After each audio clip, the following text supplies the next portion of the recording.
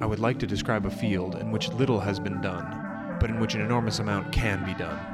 This field is not quite the same as the others in that it will tell us little of fundamental physics, but it will tell us much about the strange phenomena that occur just below our perception.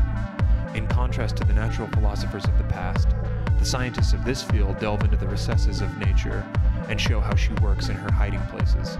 Their quest is to understand and create the imperceptible. After all, there is plenty of room at the bottom.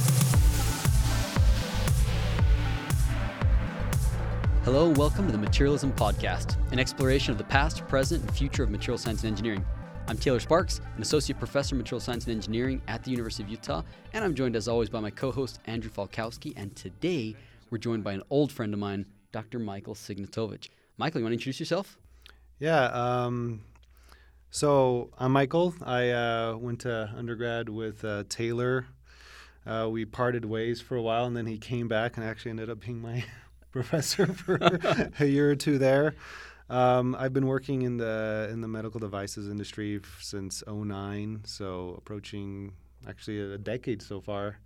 I currently work at Edwards Life Sciences. We make a variety of medical products that help treat the heart, and I'm excited to be here. And we're lucky to have him because I say this all the time about Mike, but he's legitimately the smartest person I know.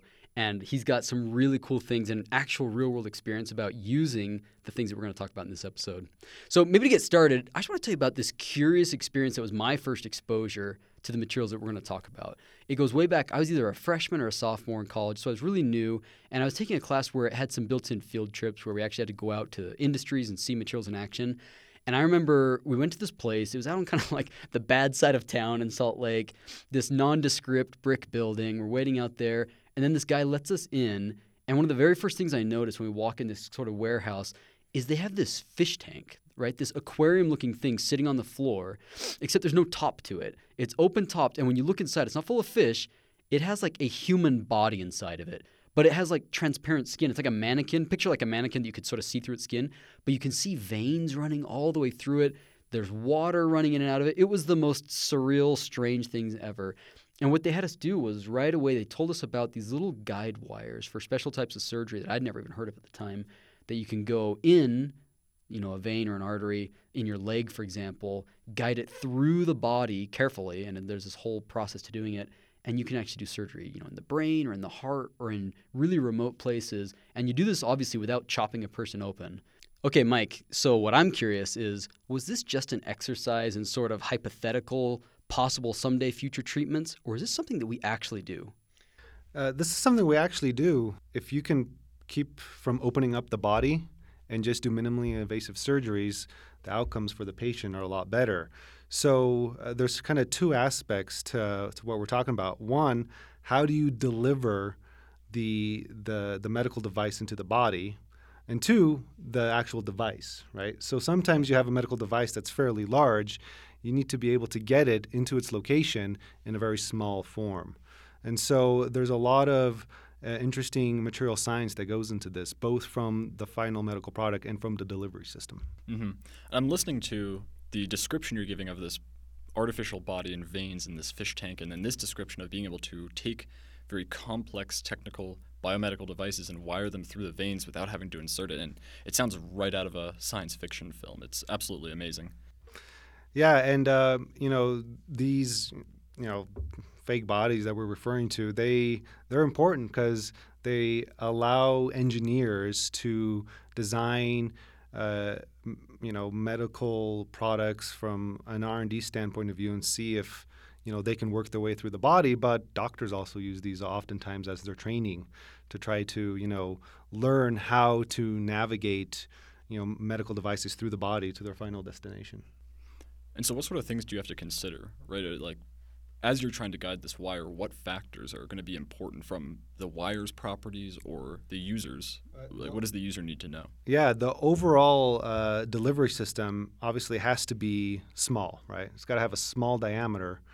And how big are veins? You're talking like a centimeter max? Like how big are they? Yeah, I mean, they're pretty small. The normal surgeries, there's this large vein that's in the crotch area, and that's where most of these things go. But sometimes you're going to the heart, sometimes you're going into the brain, right? And so depending on where you're going, you have different sizes.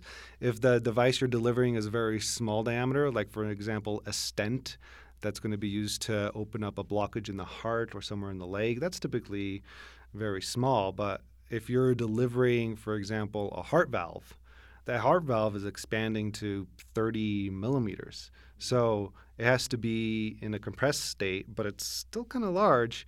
And, you gotta, it's being delivered through a device that has to be able to steer into the body. As you know, like veins and arteries, they split and they have many forks in them, and you got to be able to say, I want to go left instead of right. I got to be able to do a U-turn in the body and then another U-turn in the body and still be able to go forward. So how strong are veins? Like, is there any risk of puncturing a vein and going outside of it? There is, which is why, from the delivery system is typically some kind of the middle part of it. The slightly more stiff part is, some kind of a advanced metallic alloy, but there's like a sheath around it, right? And that's typically a polymer, and you don't want that thing to have a lot of friction when it's going into the body. So, those are a lot of surface properties that we're also looking at to make sure that you're not putting a tremendous amount of force as the doctor is pushing this up into the body. So what you're describing, it sounds like a pretty interesting engineering design problem. I mean, think of the different constraints you've got. It has to be pushable because the doctor is pushing it in from, the leg or whatever. And then it needs to be steerable, right? You have to have it to be visible because the doctor can't just, X-ray vision into your eyes. We have to actually have something that's going to absorb X-rays so there's a contrast, or put fluorescence or something on it so you can see it. And then you have to have torque because we're going to have to be able to turn this thing and navigate different pathways, right? And so there's different materials that fit these criteria of pushable, steerable, visible by X-ray, and having torque. And some of the first materials they did this with, you've got steel. You can actually just take a very thin steel wire. You can coat that with something like these biocompatible polymers. However, if you wanted to traverse some of these really tortuous pathways, steel has a problem in that once you bend it, it's going to keep that bend in it if you go past its plastic deformation point. And once it's bent, that's pretty negative. So in fact, what I've seen, some of these things they do, it's like a guitar string. You've got a steel core, and then it's wrapped with a really tight coiled metal around it, and that gives it some additional flexibility and helps it bounce back. Or we can move to the material that we're going to be talking about today, which is a shape memory alloy. Believe it or not, it sounds like science fiction, but when we say a shape memory alloy, that's something that once you bend it, you can get it to go back to the shape where it started from, which again sounds unreal, but these things already exist and have been for quite some time. You want to tell us a little bit about the history of them, Andrew? Yeah, for sure. So the first documentation of a shape memory alloy dates back to 1932. There's a guy, Arne Olander, and he notices that the transformation of the cadmium gold alloy was reversible. After that, it kind of goes unnoticed. Not many people are really talking about it. We go to 1951, and we get Chang and Reed, and they're the ones who first coined this term, the shape memory effect, to describe this thermoelastic behavior that occurs between a copper and zinc alloy. So this is, again, the same reversible reaction where there seems to be some sort of transformation where the material seems to be able to remember. And so the research into SMAs really only picks up in the 1960s. And so 1963 of William Buehler, and he discovers the nickel-titanium alloy, and that they exhibit this effect. So like many scientific discoveries that we've talked about, it sort of happens by chance. So he's working for the Naval Ordnance Laboratory, and he's trying to make a material for the nose tip of a missile. So thinking about what you're trying to look for, you want fatigue resistance, you want impact resistance. And so he decides to test a 50-50 composition of titanium and nickel. And so to demonstrate it to his superiors, he takes a bunch of long strips of this material, and he bends them, he distorts them, he folds them into this accordion shape to show them that you can bend and manipulate this material and it's not going to break. It has high fatigue resistance. Well, if you think about a missile going through the atmosphere, there's going to be a lot of heat on that, right? So one of the superiors, I think it was the assistant technical officer, he decides, okay, what is the heat resistance? What happens if I apply some heat to this? So he pulls out his pipe lighter, and he's got this crumpled up, nickel titanium alloy, and he heats it, and right in front of everyone, it just returns to its original shape. Cool. That's a cool. And so just imagine being in the room, and you got all these crumpled up alloy, and then it just flattens. Imagine how amazing that would be. Would be completely unexpected behavior. Mm-hmm. So let's go ahead and dive into, what Andrew just said is pretty remarkable. You plastically deform most materials, and the reason we call it plastic deformation as opposed to elastic is because it's permanent, right? Getting these things to go back is not typical at all. So how does this actually work? To describe that, we have to introduce a couple things. So first off, a shape memory alloy only works because these types of materials have multiple different phases, right? And these are stable. Different phases are stable at different temperatures, okay? So, for example, what are phases? You can think of phases in terms of, say, carbon. Carbon, we know, can exist as diamond, right? Pure carbon is diamond. But pure carbon is also graphite, right? And these things look and behave very differently because the atoms are arranged in very different ways. And there's other things, right? There's carbon nanotubes, or if you've been watching the news this week, they just discovered a new 18-member ring of carbon, a new, phase of carbon. So if you wanted to switch between these things, that's the key aspect of shape memory alloys, that you can switch from one phase to another. Now, in carbon, it's not easy to switch between the phases I've described because the structures are just very different. Graphite is like these planes of atoms that are bonded together with sp2 hybridization, whereas diamond is a three-dimensionally bonded structure with sp3 hybridization, right? So if you were to try to switch from one to the other, that's what we call a reconstructive phase transformation, because major bonds and things have to be broken and reassembled. So it has to be reconstructed. But there's another type of transformation which is called displacive. Mike, you want to tell us what a displacive transformation is all about? So this is a structure where you can go from one phase to the other without diffusion. Simply by just a coordinated movement of atoms or group of atoms relative to their neighbors. Martensitic transformations are a subclass of displacive transformations where displacement retains some undistorted lines in parts of the structure and is driven by strain energy in the lattice. So the classic picture depicting Martensitic transformations for shape memory alloys has cubes stacked on top of one another, all ordered. We call this the austenitic phase. Then the Martensitic transformation takes place by shifting rows of atoms to the left and right. So in the end, it looks zigzag, like an accordion. The accordion folds are symmetrical, like a mirror image about each zag, or zig. This reflection symmetry means that each of these zigs can be considered a twin defect. Oh, cool. So as I understand Martensite transformation, it's all about cooperative movement of atoms. They all sort of shift together.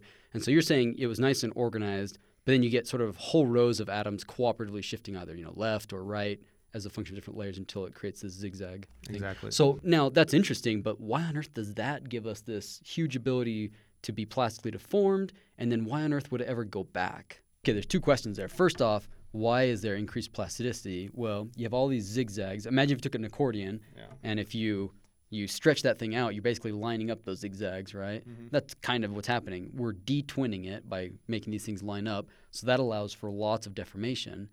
But the question of why it goes back, that's a more interesting one. That has to do with which phase is stable at which temperature. Okay, so before we talk about how these two phases have anything to do with shape memory, what we need to recognize is that there are two different crystal structures, and they exist above or below different temperatures. Or in other words, one phase wants to exist at high temperatures, and if you cool that temperature down, the other phase is going to want to exist. And that's going to happen spontaneously. We call that the Martensitic reaction. As it goes from austenite to martensite, that is a spontaneous reaction that's going to occur in these materials. So the Martensitic phase of shape memory alloys is also referred to as the superplastic phase. When in this phase, a tremendous amount of plastic deformation can be induced into the material without causing significant damage to the overall structure. Upon transition back to the austenitic or superelastic phase, the material will physically reorient itself into its pre-deformed shape. So imagine for a moment you have a wire that is completely straight in the austenitic phase. The wire will return to its straight shape even if bent, twisted, and deformed because it's super elastic. Take that same wire and convert it to the Martensitic phase and it will be superplastic, and whatever bends, twists, or deformations you induce will remain. Now take your deformed wire and convert it back to the austenitic phase and it will become straight again. This can be done over and over again, and the wire will always return to being straight. If I'm understanding this correctly, what you're saying is we have a wire, right? It's kind of stiff. It has a little bend to it, but it's going to return to that original stiff shape, and that's in this austenitic phase. Yes. If we lower the temperature, a new phase becomes more stable, this martensitic phase, and then we can bend the wire sort of all over the place. It's very malleable, very ductile. But then if we heat it back up to that original temperature, it'll return to being straight. Is that right? Exactly. Imagine if paper clips had this property. It'd be awesome. That's pretty incredible. Pretty incredible that this exists. So I guess one of the key things here is like you want to get the shape that you want it to stay in by forming it at these high temperatures, but then it's going to be used maybe at room temperature below that transition temperature, and it's going to be able to be deformed. Like imagine you have a pair of glasses, right? And you accidentally step on it and you bend it. Well, you could heat that thing back up and all of a sudden, voila, it's back to its normal shape. Is there any way to sort of tune that temperature? Like, is that sort of what nature gives us, or what do we have there? So when it comes to these SMAs, the chemistry is extremely important, the ratio of two atoms. So, for example, what they were doing in the Naval Ordnance Lab, they were working with titanium and nickel at a ratio of 50-50. Well, that ratio, 50-50, is extremely important. If you move to 51% titanium, 49% nickel, your transition temperature will be dramatically different. At the same time, getting a large quantity of very pure 50-50 material is very difficult. So oftentimes what we do is we will get a bulk, material, let's say a tube made of this titanium nickel alloy that's around 50-50, and we now want to fine-tune the transition temperature. Well, we will take it through some kind of annealing step. And at elevated temperatures above 300 degrees Celsius or 400 degrees Celsius, depending on what you want to do, you can start migrating, for example, nickel out of the crystal and into a grain boundary. And then basically what you're doing there is making small changes to the chemistry of your material and therefore changing the phase transition temperature and tuning it to whatever you want. And so it's interesting, we've been talking about the high temperature phase, let's say it's austenite, and you cool it down, it goes to martensite. That might happen at a temperature, let's call it 70 degrees Celsius. What's interesting is that when you go back, it doesn't happen at the exact same temperature. It's a little bit higher, right? It might be 100 degrees Celsius. So we call this a hysteresis, right? That basically it has to build up a certain amount of strain energy before that transition occurs, or some sort of energy before it happens. And this hysteresis actually becomes useful for a number of different devices. Okay, we've talked a lot about what SMAs are and how they work. We're going to take a quick break, but when we come back, we're going to talk about the applications and how people are using them today.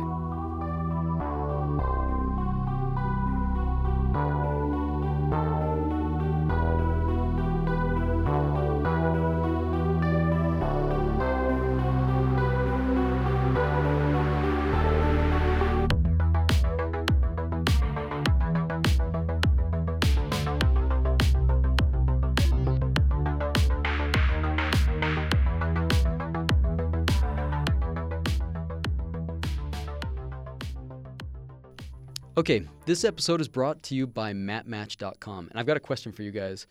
How many different grades of aluminum are out there? Any idea? Give me your best guess.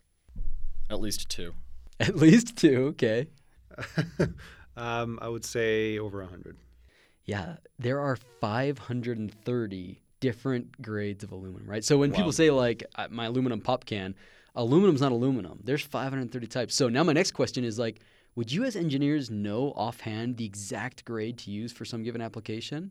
Okay, so I actually had a really interesting story about this. I'm taking MSc 3010, the processing class here, and we need to make a ceramic. And part of that is choosing the composition of alumina that I need to actually get to build my ceramic. And that was a challenge because it was like, where do I even go? Like, I don't even know where to even go about selecting. Yeah, like, does purity matter? Does it not matter? Can you figure out the properties associated with it? And the grain size and all that.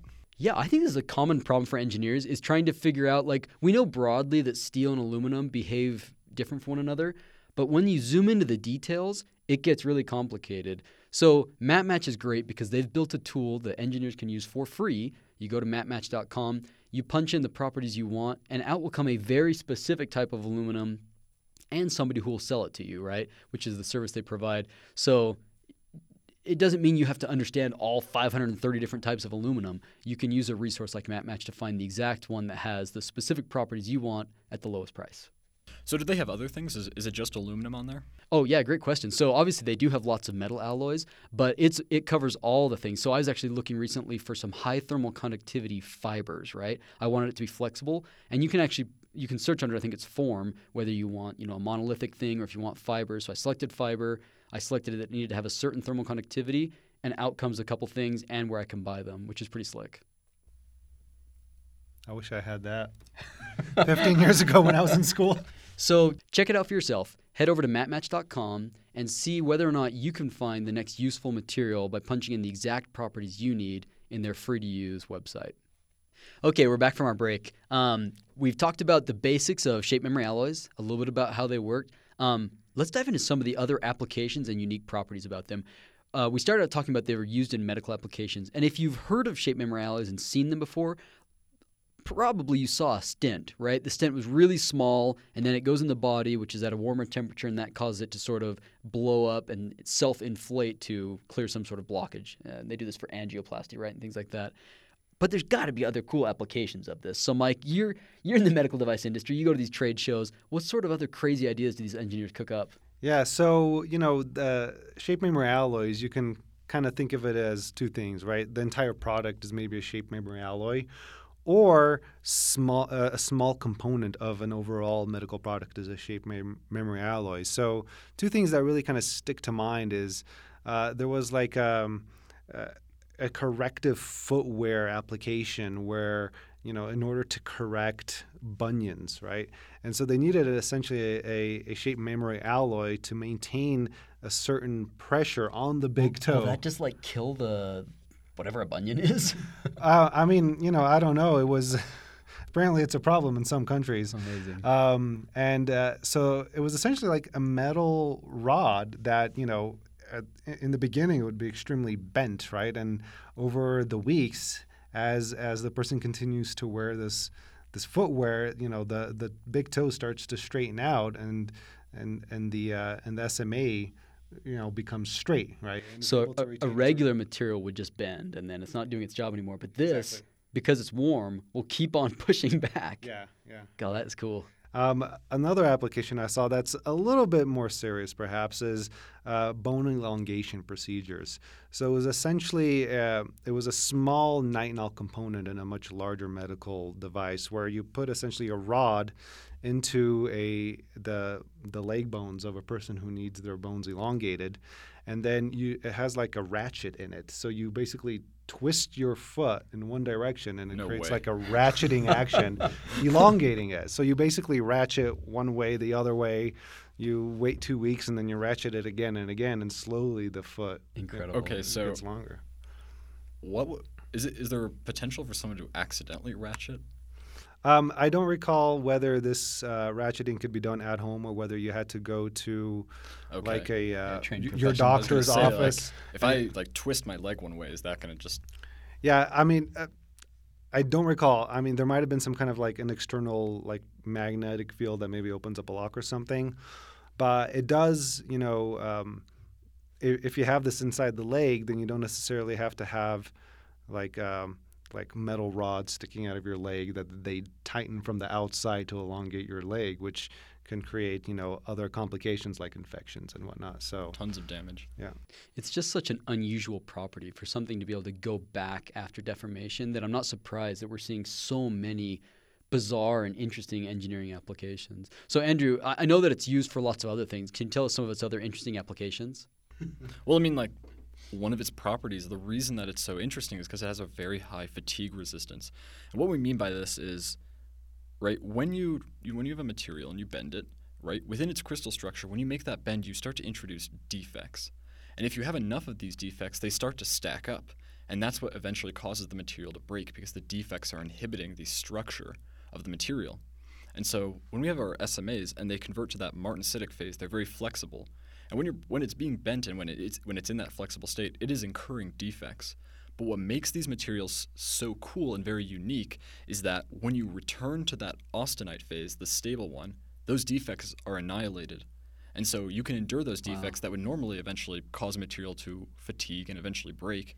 And then you can recover that damage and essentially reverse it. Now, not entirely, right? So one of the issues is that this is assuming that you have a 100% transformation. Yeah. So in the event that you initiate the transformation from the martensite back to austenite, let's say there's still some residual martensitic phase in the austenite.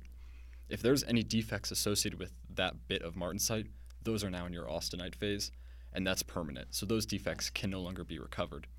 And so, but still, like, compare that to like a regular material. Like, take like a paperclip made out of aluminum. If you bend that back and forth, I don't know, 10 times, it's going to break. It's over. I don't know how many times it's going to last. Not very many. But you're saying with these SMAs that they're going to be able to cycle, many, many more times, which it opens up all sorts of other applications where high cycle or many, many times where it has to survive that transformation is necessary.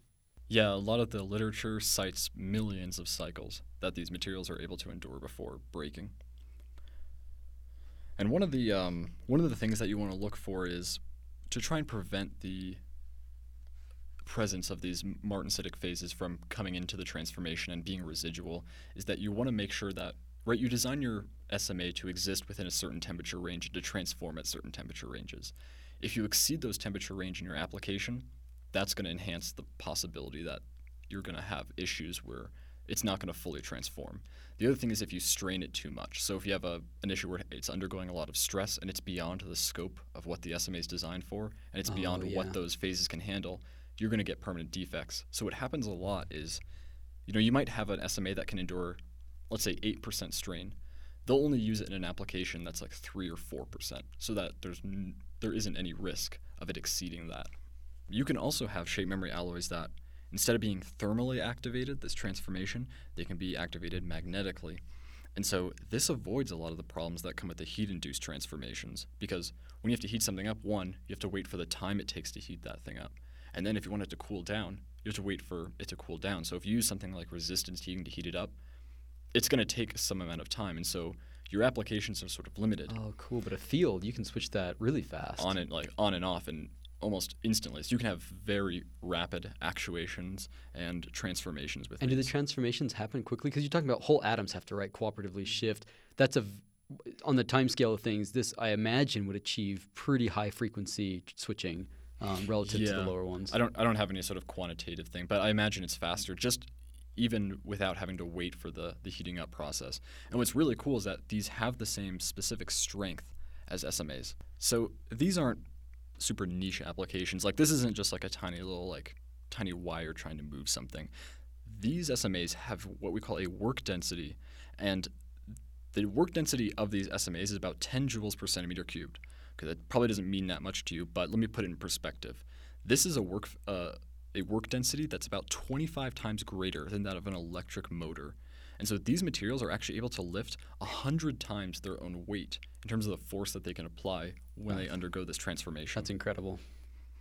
And so what's really cool about these magnetic shape memory alloys is that they also have these same properties and they can do the same amount of work. So, Andrew, you were gone over the summer at Texas A&M, and I think that part of your experience was actually working with shape memory alloys, or at least the group there is interested in them. Can you tell us a little bit about what you learned over there? Yeah, absolutely. Something that I've seen. So SMAs are already pretty advanced materials, right? They can operate in different functions, and we can tailor them to those different functions. By the way, there's lots of different SMAs. We've been talking about nitinol in this episode, but even polymers, there's all sorts of different materials that actually work for this.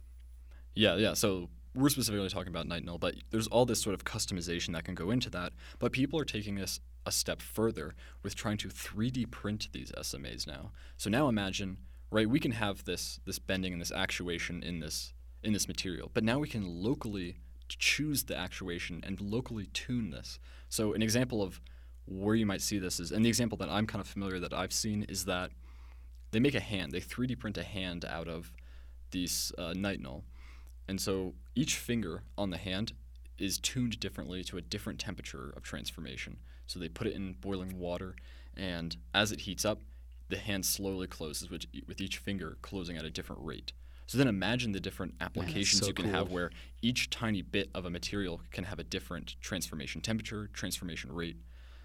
And so the opportunities for very customized advanced materials explode when you consider this.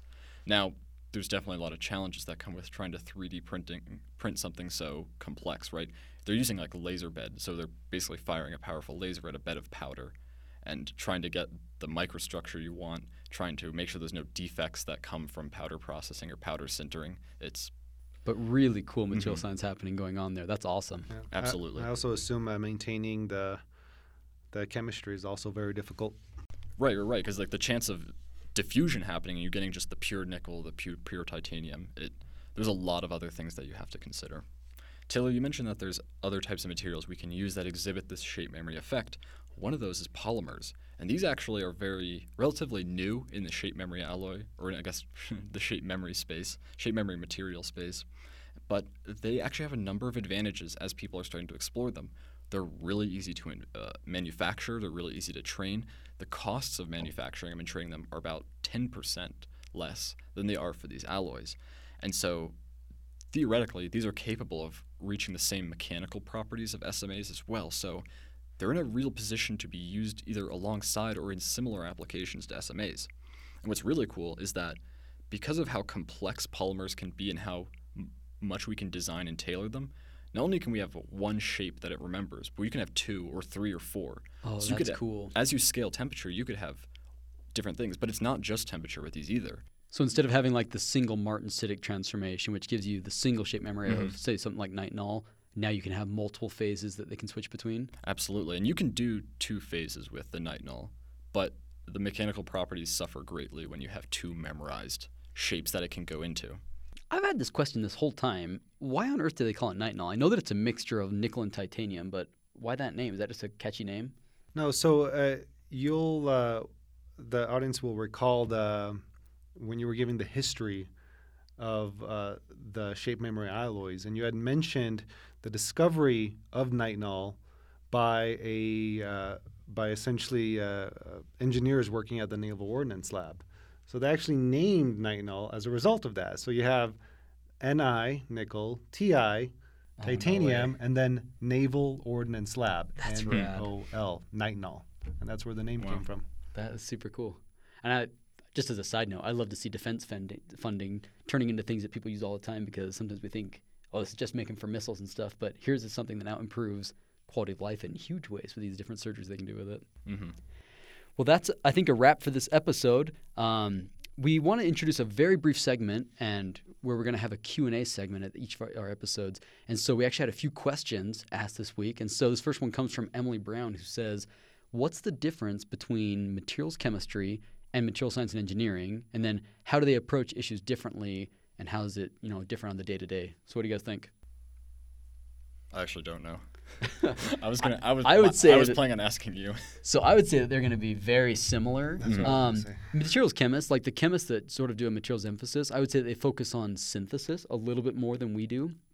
In material science, synthesis is definitely there, but there's an emphasis on understanding how synthesis, processing leads to properties, right? And because it's an engineering discipline, it's a little more looking at applications, like we've been doing today, right? It's all been about gearing the right material for some application, whereas chemists sometimes just want to see how they can make it. If they can make it with a different route, maybe it's more efficient. And so I'm guessing that's one of the differences, but you're really looking at this is basically the same thing, materials chemistry versus MSc, except you're going to get paid a lot better as an engineer.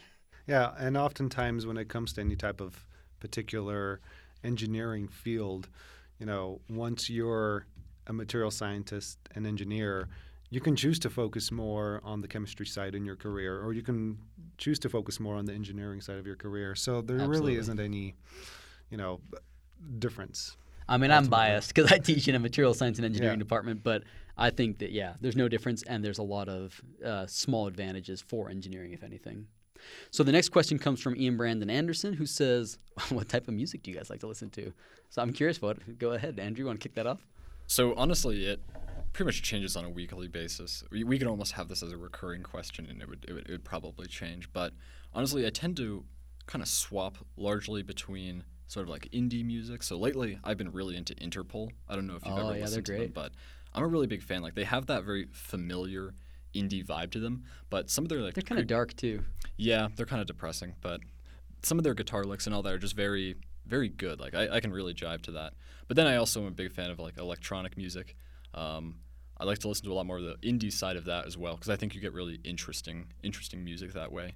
So I'm the same. I jump between lots of genres. I'll just say who I've been just absolutely wearing it out lately is Shakey Graves. Can't get enough. If you haven't heard of him, look him up. You won't regret it. And find his live stuff. Yeah, I'm exactly the same way. I have a large catalog of music. It depends on how my day's going.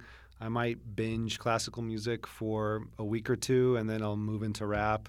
Lately, I've been exploring a lot of children's music because I have a little girl, and we don't want to expose her to rap. But when you're singing Fair about frogs and bunny rabbits, it kind of really. Did you guys hear about the Major League Baseball player who changed? Because they always have their walk-up music, usually rap, and he had Baby Shark as his walk-up music. So great. Well, the other thing, it depends on the mood or what I'm doing. Like, if I'm studying, I don't want anything with lyrics. I'll usually do they have chill hop music. Everyone's into that. Or classical. Yep. Lately, I just let it, what was it? The other day, I was doing something, and I just let it go on YouTube. Autoplay, and man. Yeah. And then I was like, oh, I like this song. And I looked, it's like Chopin's Funeral March. I was like, oh, man, pretty dark.